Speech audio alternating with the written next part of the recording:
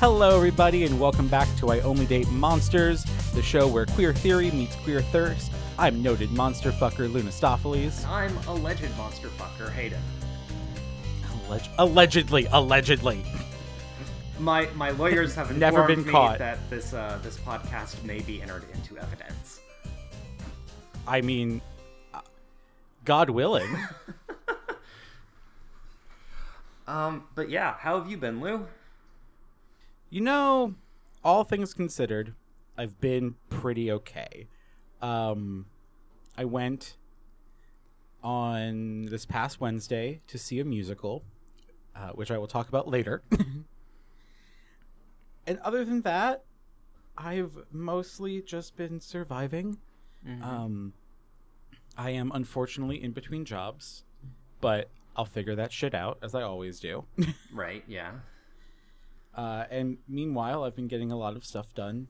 Not just like, oh, these little things I've been wanting to do. Like, I've gotten a good number of chores done and tackled some things that have just been sitting around for a while. So it's been a good week just for, like, reorganizing my shit. We've both known each other at points where we've been in between work, and Yes. I feel like I always kind of sort of shut down during those periods. Like, it becomes much harder for me to do chores or work on projects if I'm not also working. But you seem to usually at least be more productive with it, which I really respect and appreciate. I mean, so I have two quote unquote secret weapons here. Yes. One is the fact that I just like being able to set my own pace for things, regardless. But the other thing is a tip I actually learned from a fellow member of the therapy program I was in for a couple weeks. Okay. And what she says is whenever she runs up against something that, like, she super doesn't want to do because it's just like, I don't have the energy for it or whatever it is, but, like, it should get done. So, like, a necessity. Yeah. She always thinks about it as, I'm going to do this for future me. And, like, that sounds whatever, but, like, by almost treating the future version of yourself as a different person that you're doing something for, it encourages me to do it. I totally understand that. I also relate to the idea of, like, it's easier to do things for other people than yourself sometimes. Mm-hmm. So, fun tip for all of our listeners and you as well. If you ever need some sort of motivation, just do that. All right. I'm not saying it works all the time, and I'm not saying it's the only thing to do, but, like, it got me through doing a lot of my chores promptly a couple days ago. That's good. I have never done laundry and put it away that fast. Tends to be I'll do laundry pretty easily, and then it'll be 3 to 5 business days before I put my laundry into my drawers. Yeah, I always move my laundry between, because I live in an apartment building, so I move my stuff in the hamper where I put my dirty clothes, and I take my dirty clothes down, and then I put the clean clothes back in the hamper, and then they stay in the hamper, right? Yeah, and then there's a few days where, like, my dirty clothes are going on the floor of my closet instead of the hamper because all my clean clothes are there. Yes. Which isn't an attractive look at all, but no, but you know, I've done it as well. Yeah. Believe me. But yeah, how have you been? I've been good. I've been just working along. I actually had a dream this past week that Ooh. that I sort of I don't know if this is really indicative of how I've been doing, but I thought it was oh, great. I thought it was kind of funny, and I mean, we earned the explicit tag 30 seconds in every episode, but Yeah, we do. But this was a sexy dream. Sexy dream. And I bring it up because the basic concept of the dream was like I was standing around talking to people about nothing. You know how it is sometimes. Yeah, the sexiest of starts. Just babbling. Just babbling like a brook. Just lorem ipsum, get me hot. Yeah. And someone somehow it was mentioned a like bath soap that was made of marijuana. I don't know how this came up, but I mean, I 100% believe you can get THC or CBD soap. I'm sure you can. I don't know why it was in my dream this night. I don't. Your body really needed some fucking THC soap. But yeah, there was the like my pores want to get fucked up. There was like this big buff dude who was like, "Well, why don't we take a shower together and I'll show you it?" And yeah, for some reason, and this is my dream. For some reason, I didn't understand that he was hitting on me. Oh, Hayden. In my dream. Which, oh, sweetie. Oh, Hayden, sweetie. Until we got to the shower and I saw that he was rock hard. Great. Yes.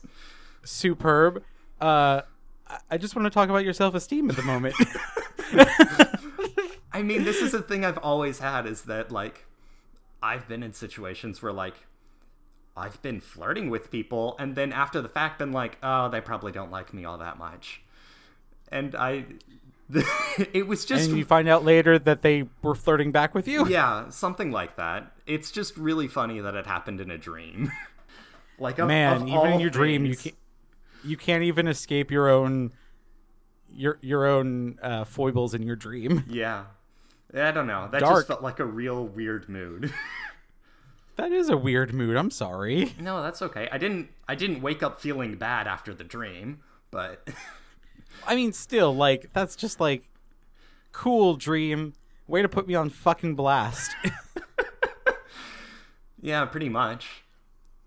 But yeah, on the topic of not knowing someone's into you and being in between jobs, let's talk about Megamind. Yo, okay. So, this is Hayden's section to lead, but at the same time, I had never seen Megamind before, so I had a real wild night last night. No, yeah, I did want to start out with just like, this was your first time seeing it, and I wanted to get just like your baseline impressions of it. I like absolutely do not know how this script got through DreamWorks unscathed. It is not a script that feels like what they were making at the time. This is the time when they made stuff like Monsters vs. Aliens, which I'm sure was a movie. And we're generally just like chasing the coattails of other animation studios, at this point mostly Pixar. And honestly, if you told me that a comedy film about a supervillain voiced by Will Ferrell would have some insightful takes on power, gender dynamics, and the superhero genre as a whole, I think years before the glut of superhero movies, I wouldn't have believed you. I would not have believed you. Like, I kind of knew that Megamind was this like subversive piece of media. Like, I'd heard that before, but I didn't realize to what extent it really went out of its way to do some incredibly interesting stuff.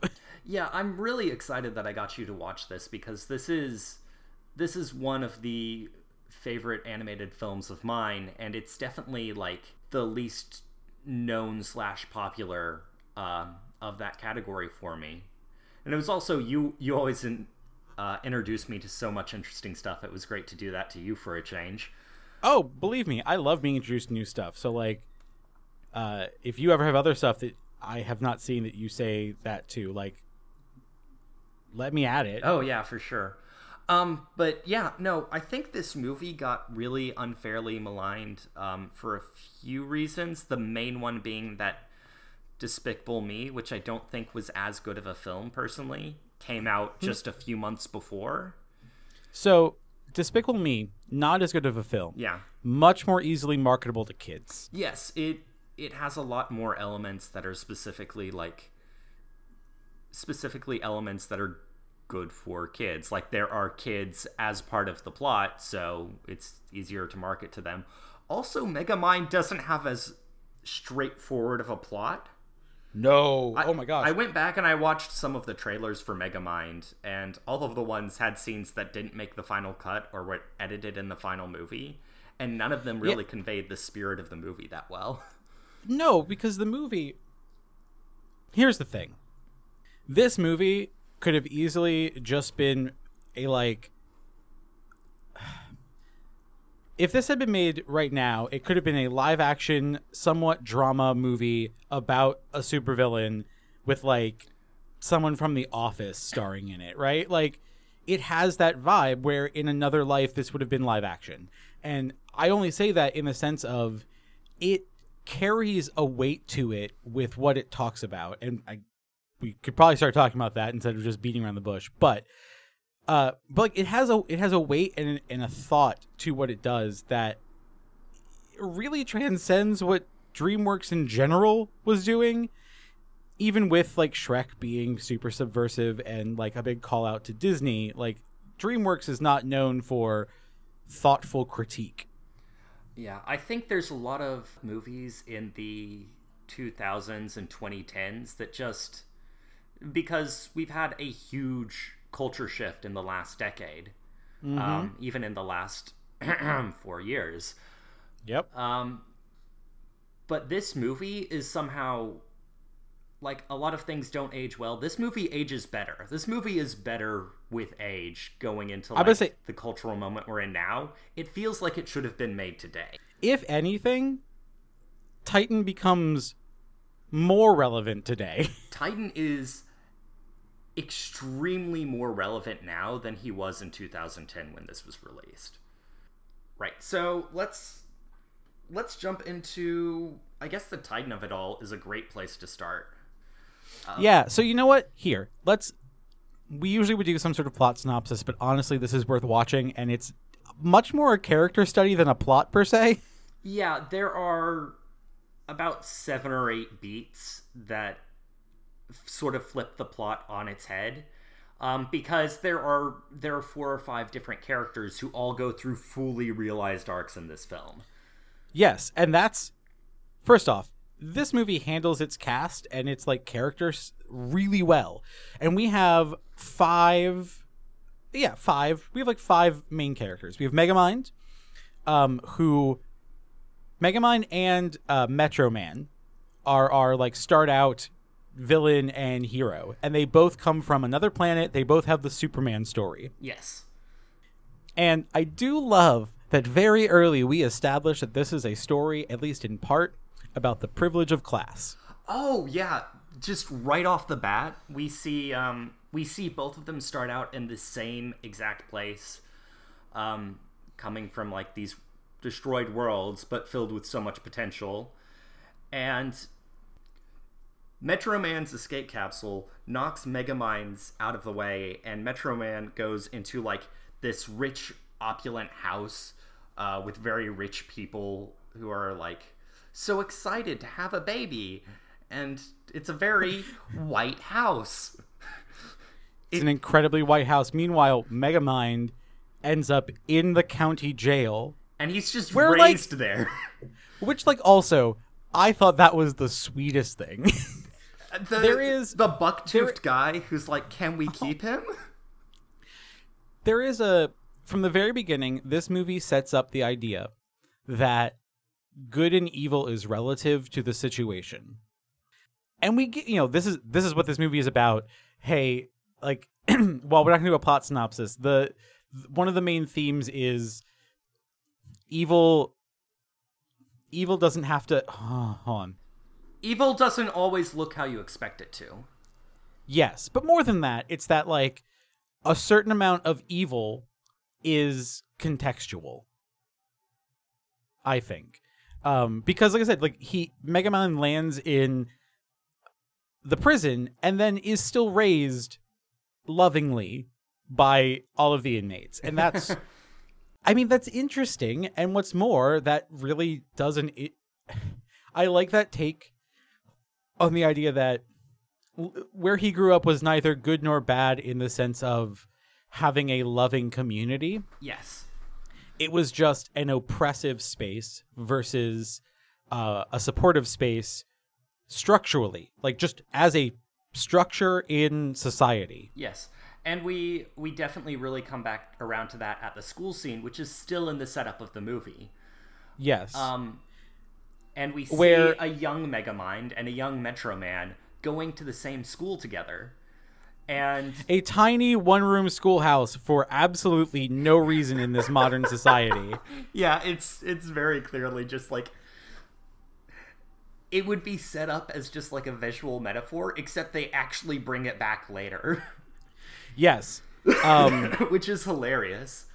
But you see Metro Man has already been there for a little while, and he's used all of his superpowers to impress people and get everyone to love him.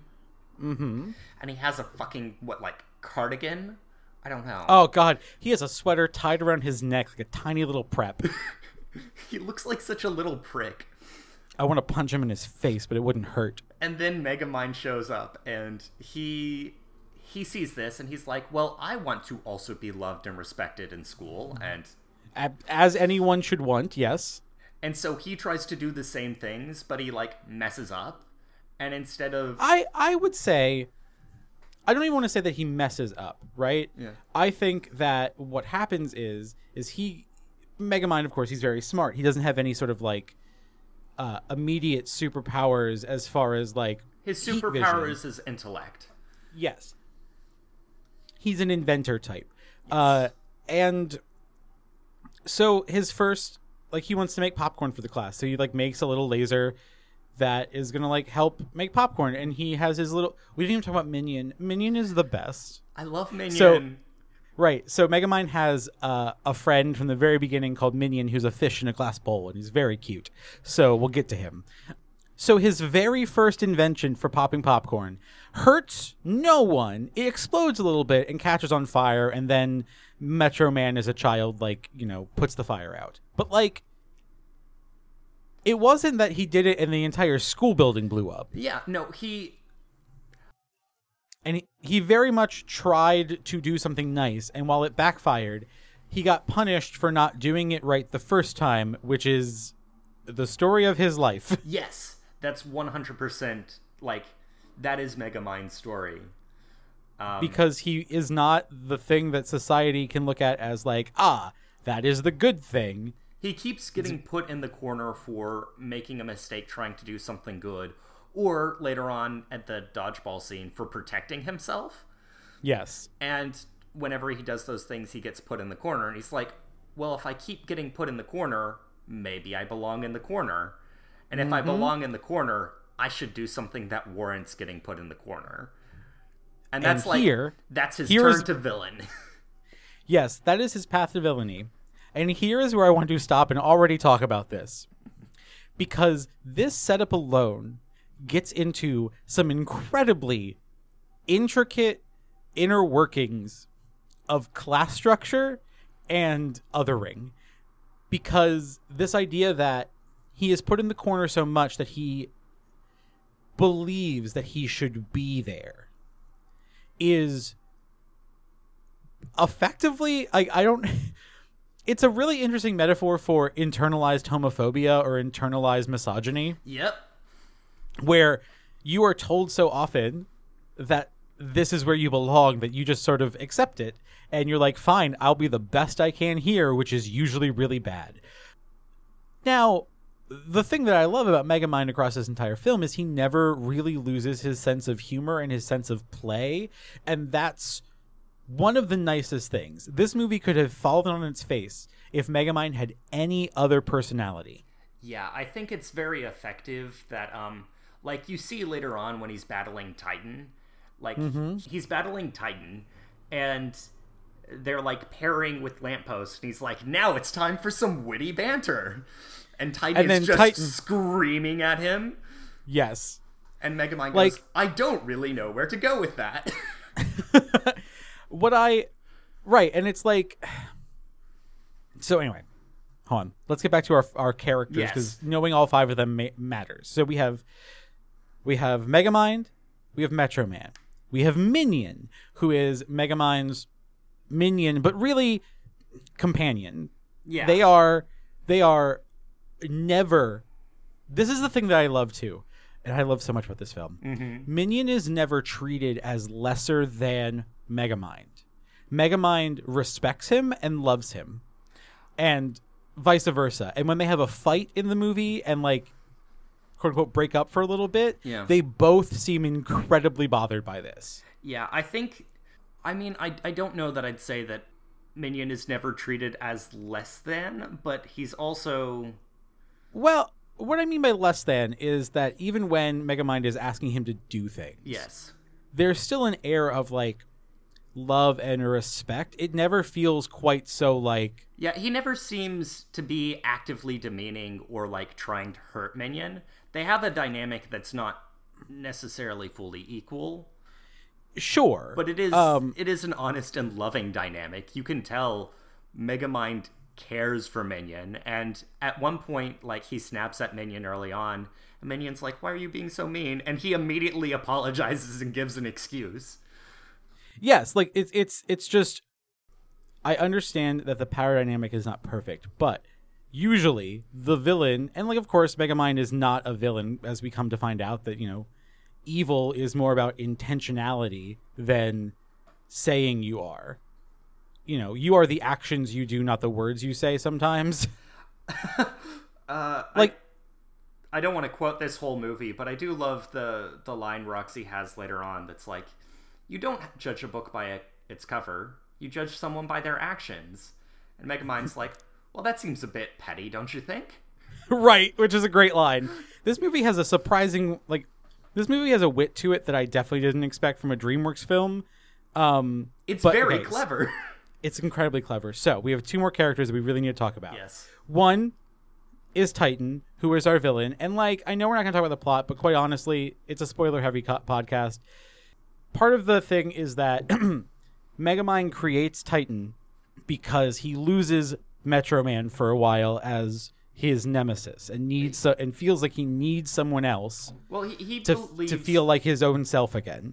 He believes he's killed Metro Man, and yes. So he tries to like take some DNA from Metro Man's cape and make a new Metro Man, basically, because he's won, and that's very disappointing to him.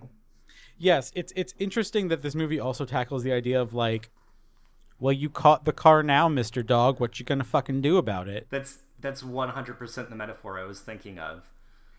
And, I mean, that's interesting to watch our villain dude win early in the movie and then, like, not know what to do with that. I want to come back to this scene, but let's finish up talking about characters. Yes. Titan's a nice guy. Oh, God. Titan is the quintessential nice guy. Is the problem. Yeah. Titan starts out as a human and then like gets Metro Man's powers and becomes the avatar of toxic masculinity. Yes. And like, I don't mean this in a sort of like, oh, you have to read into it. He becomes the avatar of toxic masculinity. He becomes a villain because our lead female character will not be his girlfriend. That's and which brings us to Roxanne, who is a character who has full agency the entire film. The only two times she gets captured, the first time she's absolutely not, like, she's done. She's very much like the Lois Lane to Metro Man's Superman. But when she gets captured, she doesn't like panic or freak out. She's just calling Megamind on all of his bullshit as he does it. I love near the end of that scene, she goes, "Can someone stamp my frequent kidnapping card?" And Megamind responds with, we stopped that promotion. Yeah, she also ends that scene with same time next week, boys. Also, there's a point in that scene, this like first scene where Roxy has been kidnapped by Megamind, where Megamind and Metro Man are having this long argument via metaphor about justice and evil, and she just goes, girls, you're both pretty.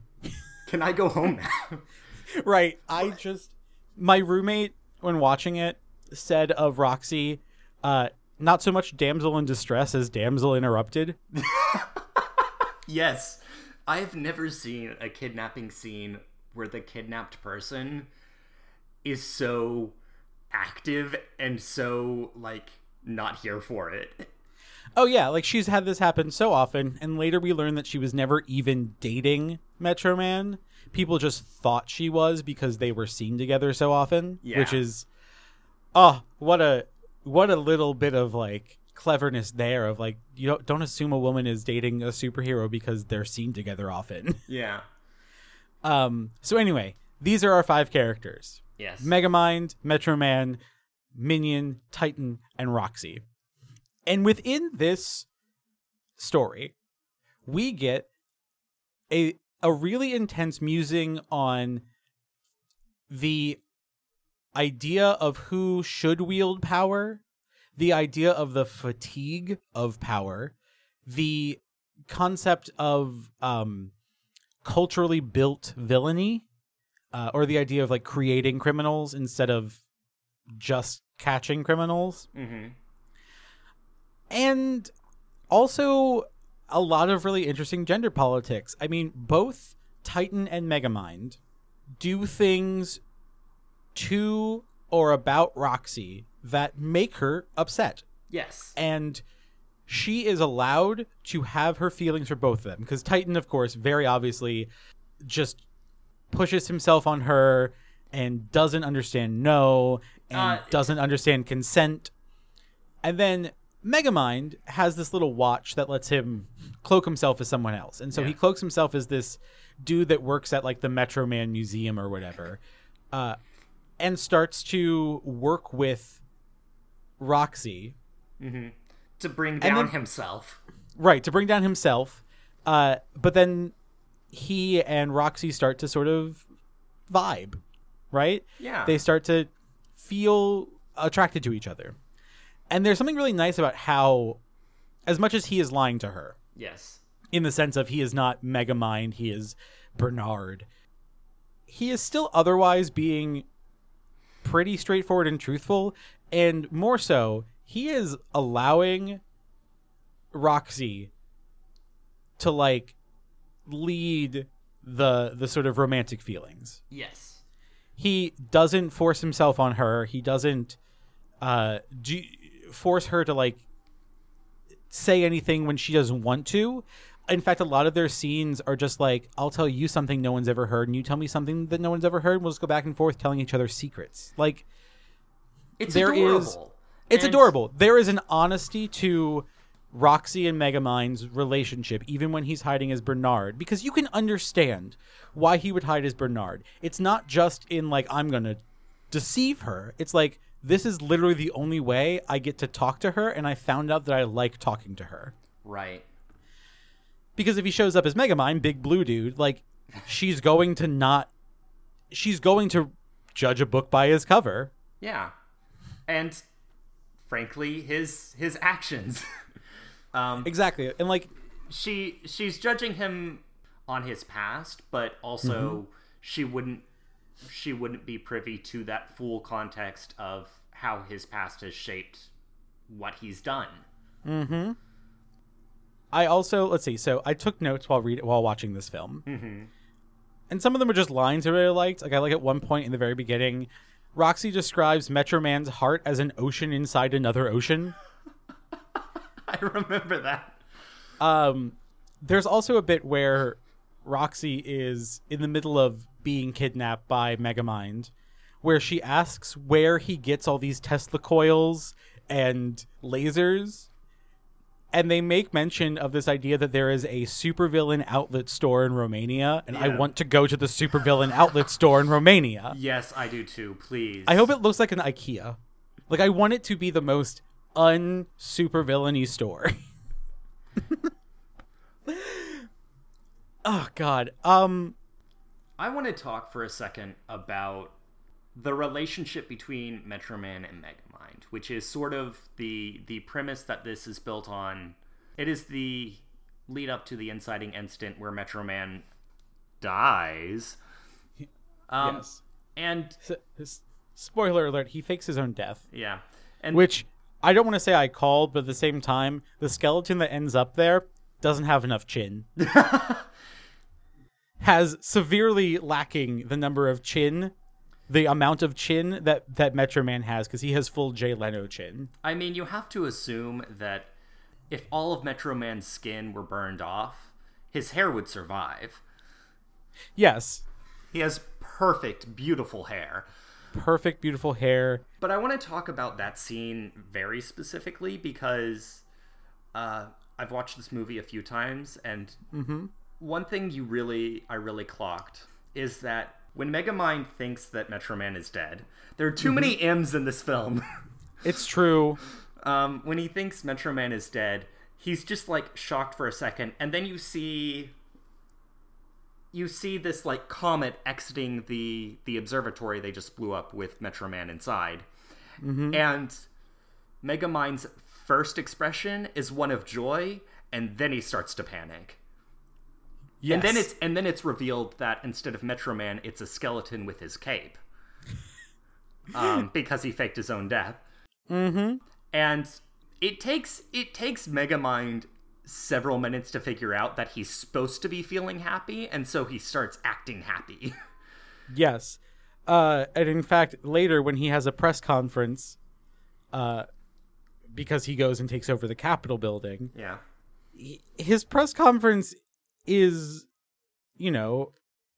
decidedly not evil, because his description of what they're going to do, what he's going to do to the city of Metro City, what he's going to do to Metro City is the most evil thing you can imagine times 6, and then he goes inside the building. Because he doesn't actually have a plan for winning, because he was taught that he was never going to win. Yeah. Culturally, he was taught he was never going to win because he was evil. And then he wins, not because he is so good at being evil, but like partly because his arch nemesis just got fucking tired. Like, there's a thing about this is something that I actually really love about Metro Man as a character, is we could have kept him as an unsympathetic character the entire film, right? When we meet him as a kid, he's a shitty kid, and in a way I think he quietly acknowledges that. They don't say it out loud, but like the way he interacts with Megamind later in the movie really kind of shows that he's like, that was bad. Yeah, he seems to acknowledge that Megamind didn't have to be a villain, and specifically, he's sort of responsible for Megamind feeling like he should be a villain. It's true. It's like Metro Man's story is kind of like a better and more fully realized Dr. Manhattan story. That's a real weird, wild comparison to make, but I guess I kind of see it, because because the idea is Metro Man is impervious. He is like, he makes up a weakness just so he can fake his own death. Right. He's not.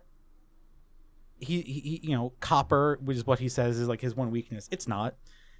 He like legitimately just is tired. He realized that like they had done this 100 times, and they would keep doing this 100 more times, and it wasn't interesting anymore, and it wasn't fun, and it wasn't doing anything for anyone. It wasn't just like he as Metro Man was bored. He was like, we're all just doing the same thing, and we can't keep doing that.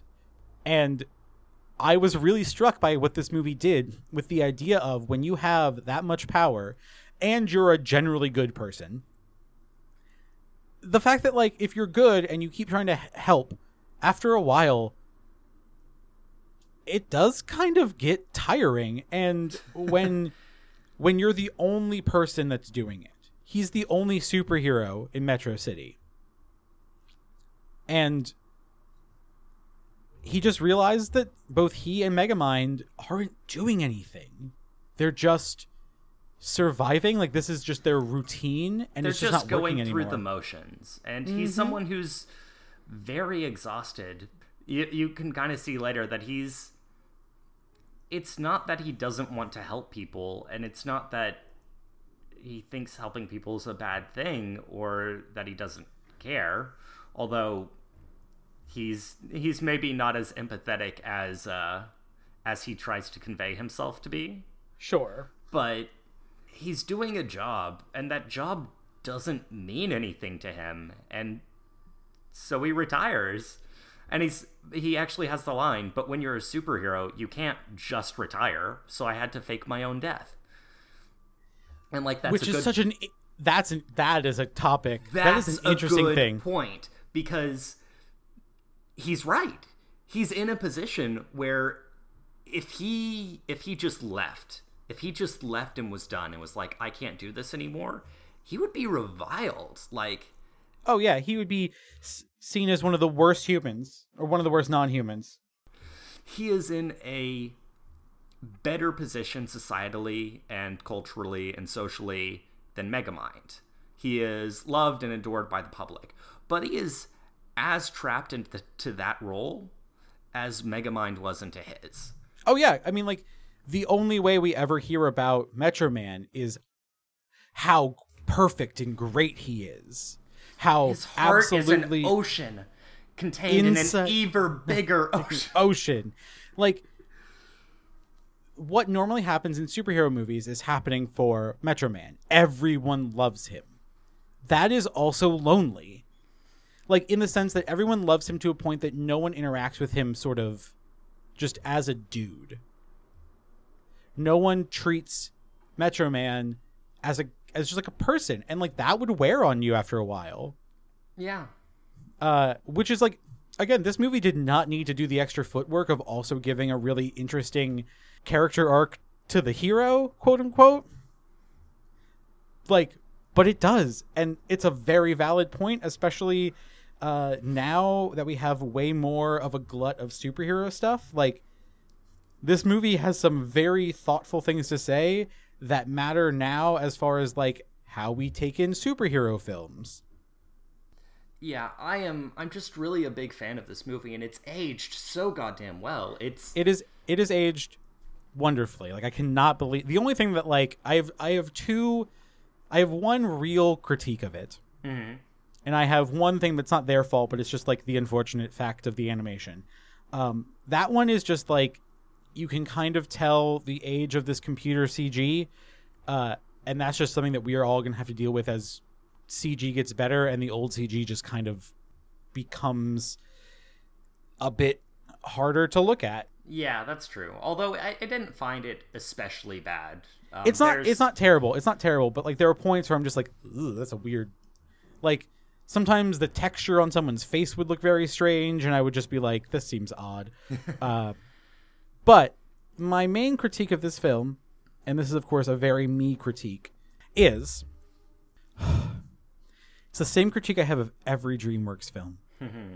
They always license the lowest common denominator song for any scene. Oh yeah, that's...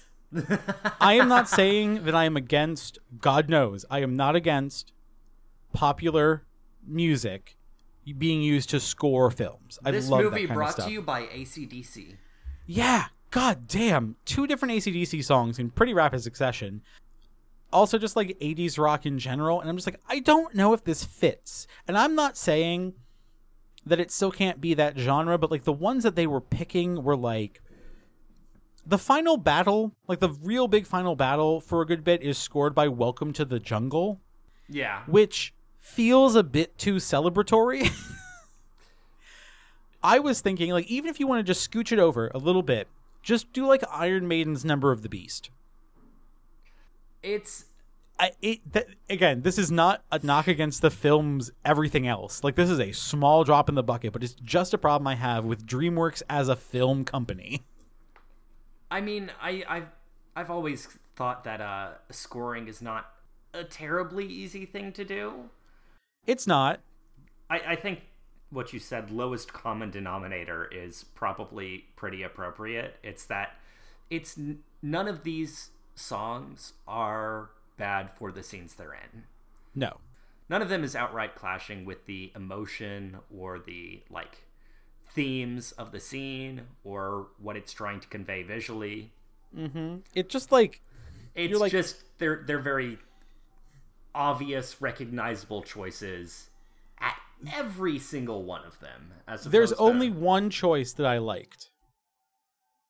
There was only one song choice that I truly thought was like, oh, interesting.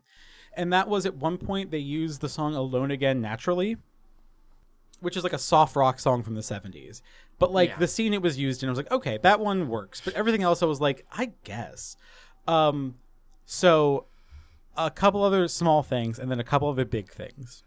So another line, again, this movie just has really great single lines. At one point during like his hour of darkness of having won and not knowing what to do next, Megamind says, I'm in a heated existential discussion with this dead-eyed plastic desk toy. And like, there's just a really good, nice joy of writing in this film. At some point later, like the actual Bernard just says, I'm not allowed to insult guests directly. I love that one. That is the chorus of every like person that has to deal with customer service but is a total misanthrope. Yep.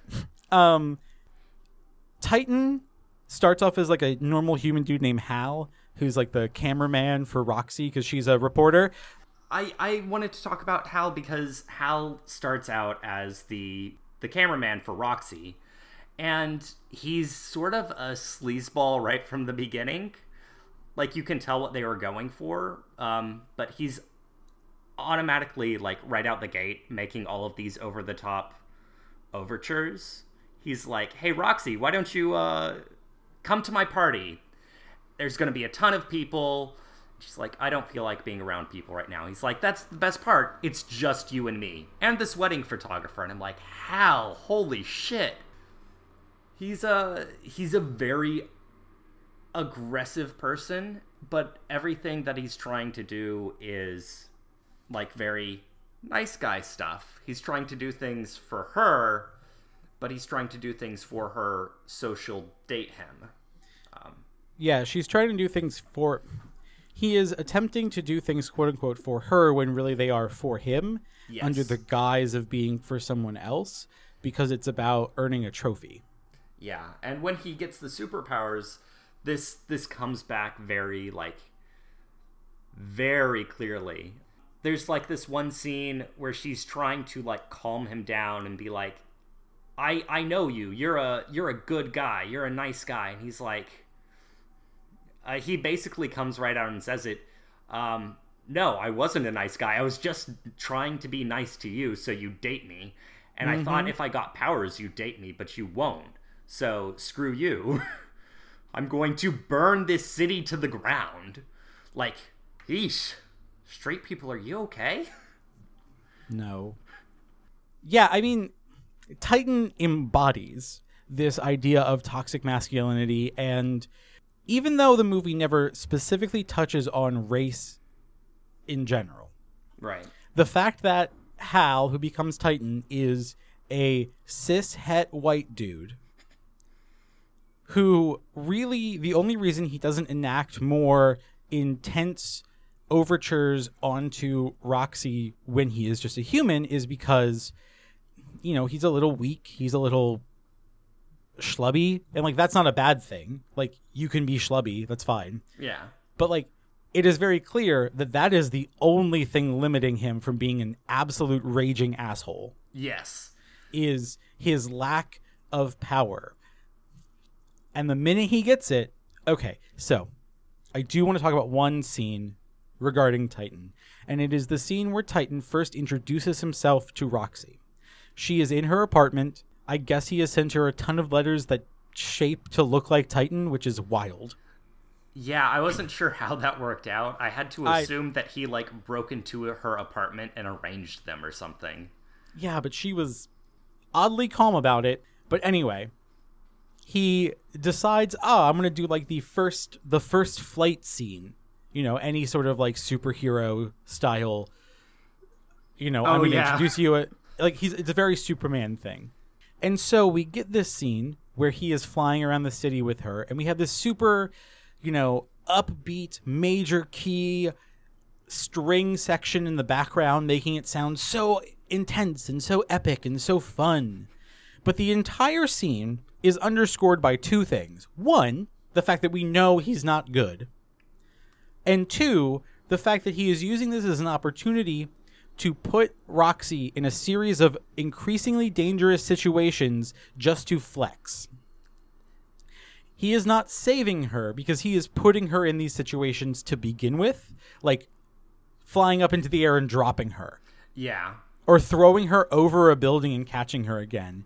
And they get increasingly more perilous as he's losing control over them because he's just trying to impress her but doesn't know what he's doing. Absolutely. And the fact that it is scored like it should be a very positive scene, and the fact that everything other than Roxy points to it being, I don't want to say a positive scene, but it's like, oh, it's supposed to be fun. And it manages to land an uncomfortable level of cognitive dissonance that is impressive. And I love that scene.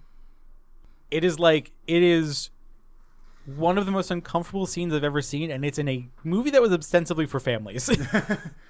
And it is on purpose uncomfortable. It's not like on accident uncomfortable. It's the scene that is telling you exactly who Titan is as a quote-unquote hero. Mm-hmm. And how getting these powers has not in any way made him a better person. It's just enabled him to act out the way he's always wanted to. Absolutely. There's also, this movie really loves, this movie also, just like as from a writing standpoint, and this is related to like a joke, but also to a series of actual plot points that I really love, and it includes Titan. This movie sets up about 24 Chekhov's guns and fires all of them. It's really incredible about how every single thing that becomes critical in the last little bit of the movie is set up earlier on. They're actually very good about not like, if there's going to be an important piece of technology or an important ability that comes up later, they establish it very early on and they make you comfortable with its existence. Yes. Like, we have a watch that lets Megamind and Minion cloak themselves in someone else's, like, it makes them look like someone else. Yeah. And we use that multiple times. And each time, it's a slightly different variation on, like, what that kind of power could do. Up to and including Megamind pretending to be Metro Man just to scare off Titan. Like, there's also a little gun that he has, like a ray gun, that can dehydrate and rehydrate people.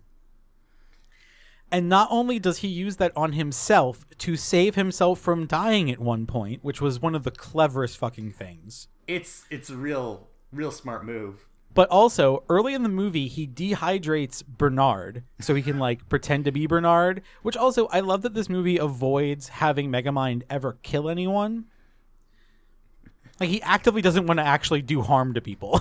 Yeah, he's very much a villain for the evil of it, but just because you're evil doesn't mean you have to, like, hurt Just because you're a bad guy doesn't mean you're bad guy. So, legitimately, this is what I mean about setting up Chekhov's gun even for jokes. Bernard gets dehydrated in the first third of the film. And then if you sit through the credits, there is a short scene afterwards where Minion is doing Megamind's laundry. And Bernard pops out of the washer. And you are reminded that Bernard was never rehydrated in the film. And so Megamind forgot the cube that was Bernard inside of his pants. Oh. And the fact that joke I have a serious question about how many times this has happened. That's, I mean, probably a lot. Considering Minion's response is, you have to stop doing this.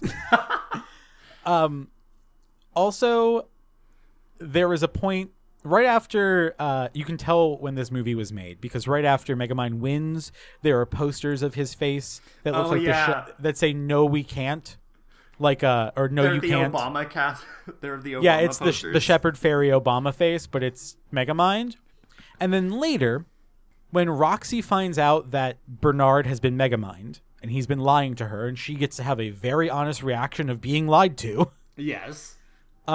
He gets out of his invisible car and says, "I can explain." And right next to them, framed in the scene, is one of these posters saying, "No, you can't."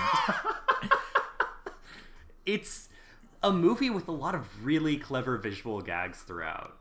Yes. This movie, like... And some juvenile ones, granted. Oh, yeah. I mean, there's some juvenile jokes. That's fine. Later, when they go back and they find Metro Man, and Roxy gets, understandably, very upset at him just disappearing. Like, I'm not mad at him, but, like, I get the fact that she would be upset to have this person that was supposed to protect the city just disappear. Yeah. And she gets mad and starts throwing things at him, but because he's impervious, the things just hit his face and, like, fall away, and he doesn't react. And it's one of the best visual gags. Yeah. Because she just throws larger and larger objects at him. I think the last one is, like, a goddamn speaker, and it just, like, breaks apart. It just washes over him like a wave. Like, it's just clever. The movie is also just clever. And then, again, allows for stuff like one of my favorite lines in the film. A line that made me stop and have to... That's a tough one to choose. Oh, no, but I do have at least one of my favorite lines in the film. Because it made me stop in my tracks and think about the entire film and what it was saying. Because near the end, where Titan now has Roxy... Yes. And Roxy doesn't get, like, kidnapped like a damsel. She goes and tries to stop him by reasoning with him. And Titan's like, no. So at least, like, she went into the mouth of the lion and just happened to get caught because he wasn't willing to to negotiate. But after Megamind is shown by Titan that she is captured and he's going to kill her and everyone else, there is a line where he just says, "Don't make Roxanne pay for my wrongdoings." And the level of clarity and self-awareness that this movie has about ownership of wrongdoings is amazing. Like, I don't think in any other movie would they allow the hero to have that moment. Not just, I fucked up, but I refuse to let someone else get hurt because of me. And in such, like, a vulnerable way. It's a powerful moment. I really love that scene. I really love this whole movie. It takes a serious look at, like, what it means to be marginalized and where that can push you, but also how you can sort of overcome that and rise up and and literally fight down toxic masculinity. Mm-hmm. And the fact that, like, Megamind was only ever a villain because everyone told him he was a villain, which is something we've already said. But then we realized that, no, villainy is not just, like, an aesthetic. You can put the villainy aesthetic on and still be a hero. You can enjoy your spikes and your leather. I want to talk for a minute about Megamind's get up. Because Megamind is all spikes and leather, and he has the custom Baby Seal leather boots. Oh my god, yes. Which, like, also, one could even argue that he probably just stamped that on his regular boots. Oh, definitely.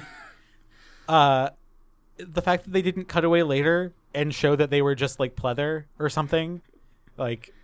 One of my favorite scenes of the film is right towards the final confrontation, where Megamind and Titan are yelling at each other, basically. And Megamind says, "Oh, you're a villain, but you're not a super villain." And Titan asks, "What's the difference?" And, like, lasers come out of the sky, and there's a giant glowing head of Megamind, and it opens its mouth, and, like, the tongue comes out, and it's made out of all of these robots. And Megamind walks down the robots and just throws his arms out in his black cape covered in spikes and yells, "Presentation!" And if that is not the queerest fucking move. Right? He refuses to not make an entrance. The thing about Megamind, as a character is he loves the ostentatiousness. He is loves all about the theater of it. He loves the theater of it, and partly you could say that's because that's how he was getting attention for his entire life. Mm-hmm. But you see the fact that he has actually built a pretty healthy enjoyment of indulging in that.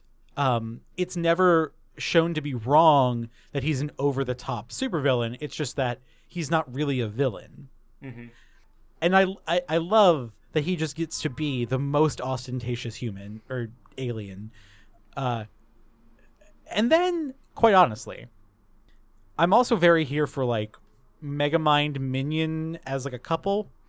They're adorable. They're an old married couple. I love them so much. And in the scene where Minion and Megamind have their big argument about the fact that Megamind is going on a date with Roxy as Bernard, what I love about that argument is not how could you go out and do something and not like pay attention to me, or we have this.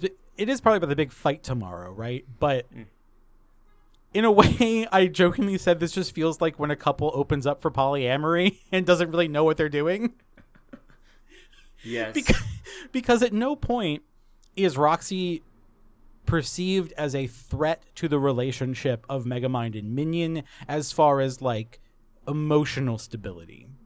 Minion is just worried that Megamind is going to like fuck up his life, not their relationship. Just like, you're supposed to be ready for a fight tomorrow. This is the whole thing you wanted to do. I mean, I said this in the Scar episode, but I'm always here for a queer coded character seeing a straight romance happen and being like, no, stop that.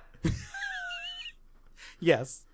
And they also pose as Space Dad and Space Stepmom, so like the metaphor is complete there. Oh, Space Dad and Space Stepmom. Also, Space Dad, I love that his accent for Space Dad is all of them. I was listening to it, and he sometimes will move into a Marlon Brando from the Godfather thing, but then he'll like veer into country western, and he'll veer into something else.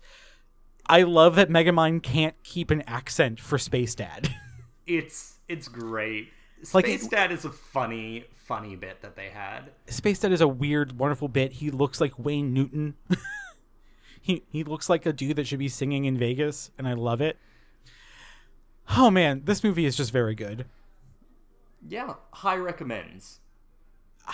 Very high recommend. Even with DreamWorks' weird thing where they make everyone's head look like it's a tumor. No one in this movie has a normal shaped head, and it's not always an attractive choice. That's true. You notice it most when Roxy stands sideways? When Roxy's hair is blown back. Yes. That's what I was thinking. That too. But man, this is a movie that like really should be way more. I know that it's championed by people, but I really feel like this should be way more championed. Yes. Well, I'm glad I was able to convert you over. I'm glad. Like I was excited. I did not think you would lead me wrong. All right. Well, I think that's it for Megamind. It is, and we have talked a good bit about Megamind. Yeah. But if you will indulge me, friend, I do have one thing I want to talk about. Yes, I do want to hear about this musical you saw.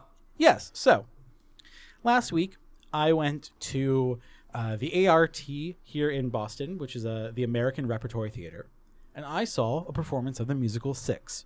I've known about Six for a couple months at least. I've been listening to it since it first hit the West End over in the UK. So, Six is a very light musical. It's 75 minutes long, which is pretty short for a stage musical. A lot of stage musicals push close to 3 hours.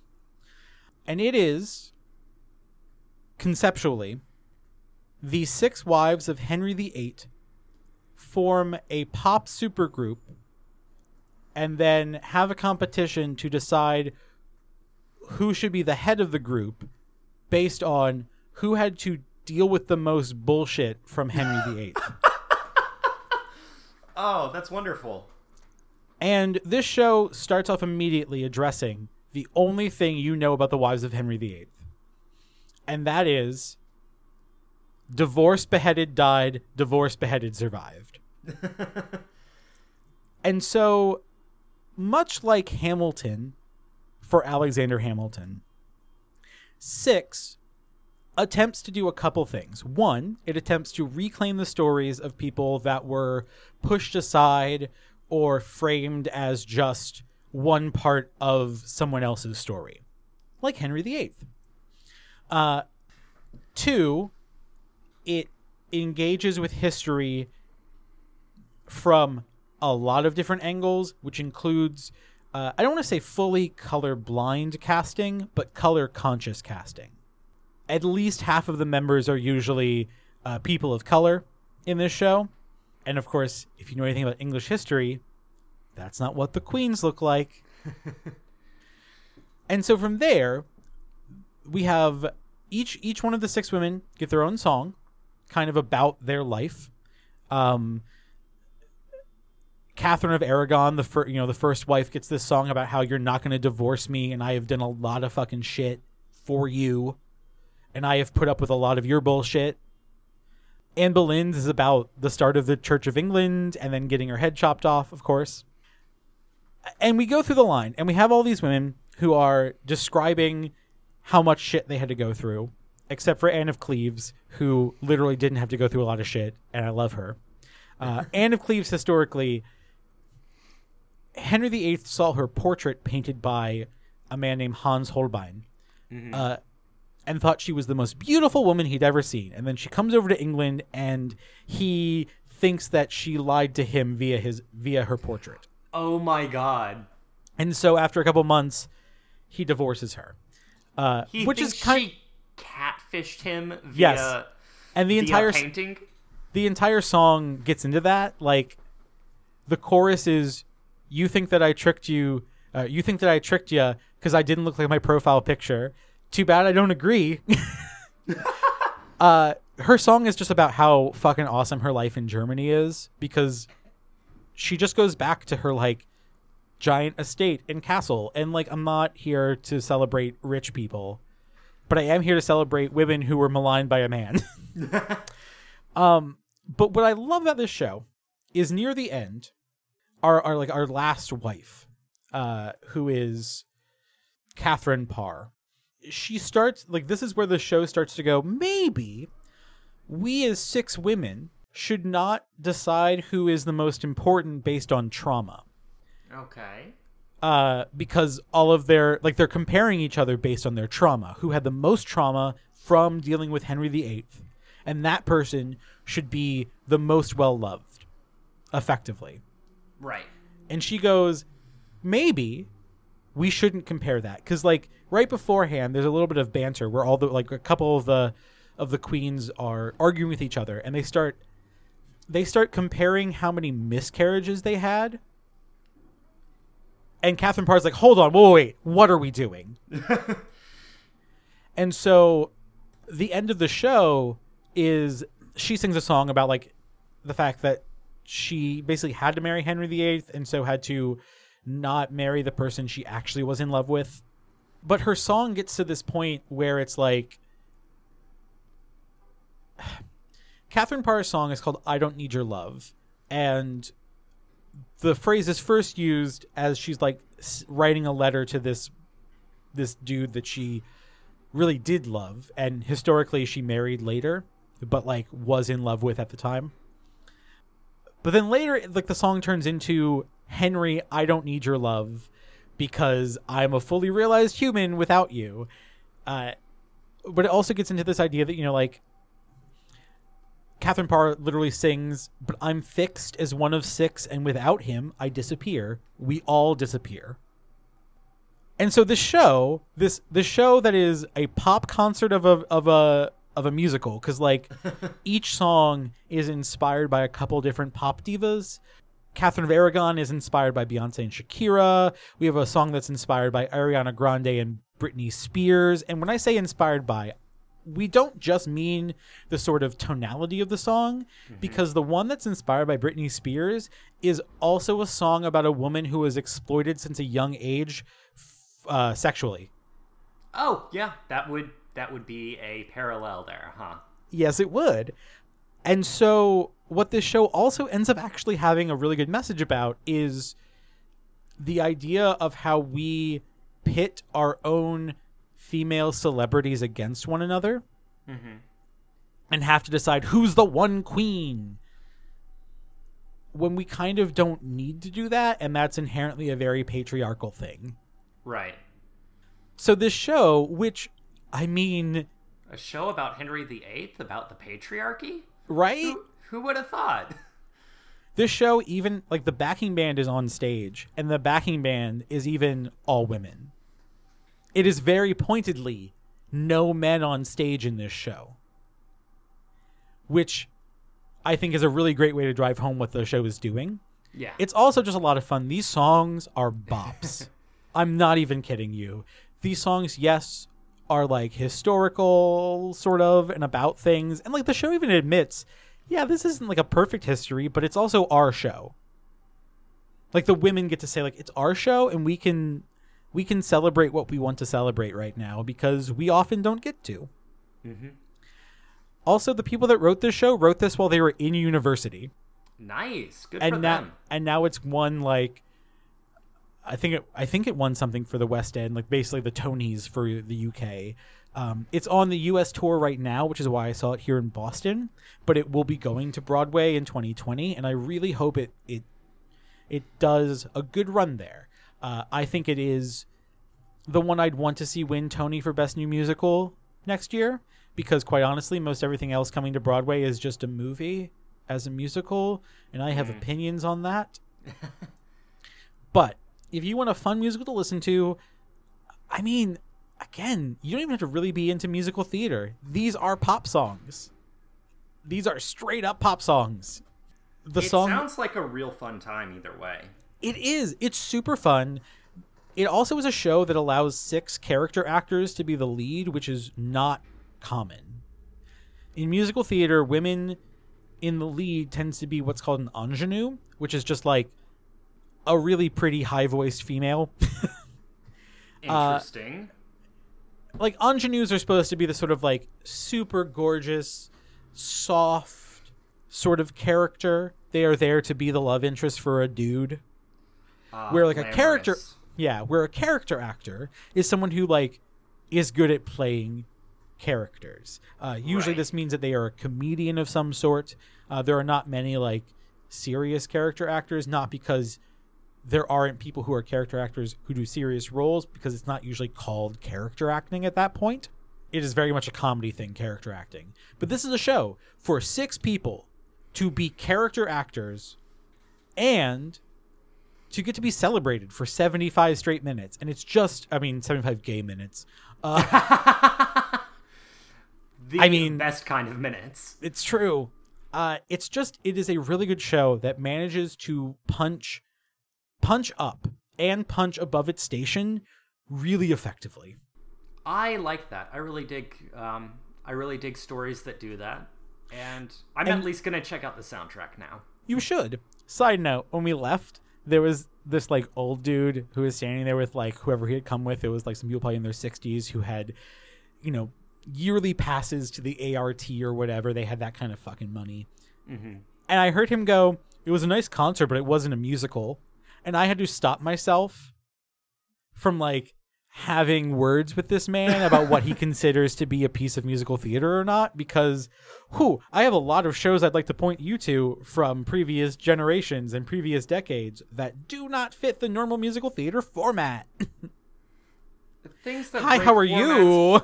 Are some of the like best art though. Like right. Also, the idea that I do not believe that defining a style of art rigidly enough that you can say what it isn't is ever helpful. Yeah, so this doesn't tell a linear story. Who the fuck cares? Like, it's not Hello Dolly, and that's fine. musicals just mean you're telling a story with people singing at some point during it.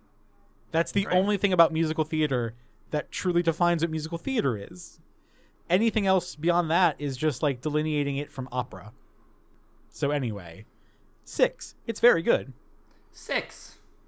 Check it at your probably not your local theater unless your local theater is Boston. Boston. Yeah, but look into it. Yeah. Yeah. So Lou, what's next week on the gay agenda? Oh, Hayden. Oh boy. We're going to I go know big. this tone of voice. We're going to go big next week. Big could be anything. A lot of monsters are big. It's true, but big in many ways. Mm-hmm. Next week, I just want to have a nice, long talk about orcs. Ooh, I love me some orcs. You and me both. You and me both. So, So, if you want to reach out to us to talk about orcs or any other kind of monster, you can find us on Twitter at IODM Podcast or on monsterpit.net, which is a server of Mastodon, at I Only Date Monsters at monsterpit.net. Or if you want to email us, you can find us at ionlydatemonsters@gmail.com. And then if you want to reach me directly, just in case, I have both Twitter and Mastodon. I'm at Lunastopheles on both. On Mastodon, I'm on the server at snouts.online. And if you want to reach me directly, you will need something with which to blackmail me. And Good thing I have that already. is it this podcast? Because it's kind of public at this point. No. I can't tell you what it is that I can use to blackmail you. Oh, helpful. That sort of removes the whole point of it being blackmail. That's true. Well, thank you for letting me know that I have that threat hanging over my head. Hey, if I don't keep a sword of Damocles close to you at all times, then how are you going to do this podcast? Very good point. Well, what would help with doing this podcast is if people would rate or review us on iTunes or wherever you get your podcasts. We're on all those. We're on every platforms. podcatcher, and if for some reason you use a podcatcher that we're not on, let us know. We'll figure that shit out. Yeah, absolutely. Anything else? I think that's everything. Cool. Well, then, until next time, as we always say, eat, drink, and be fairy. That's... Bye. Bye.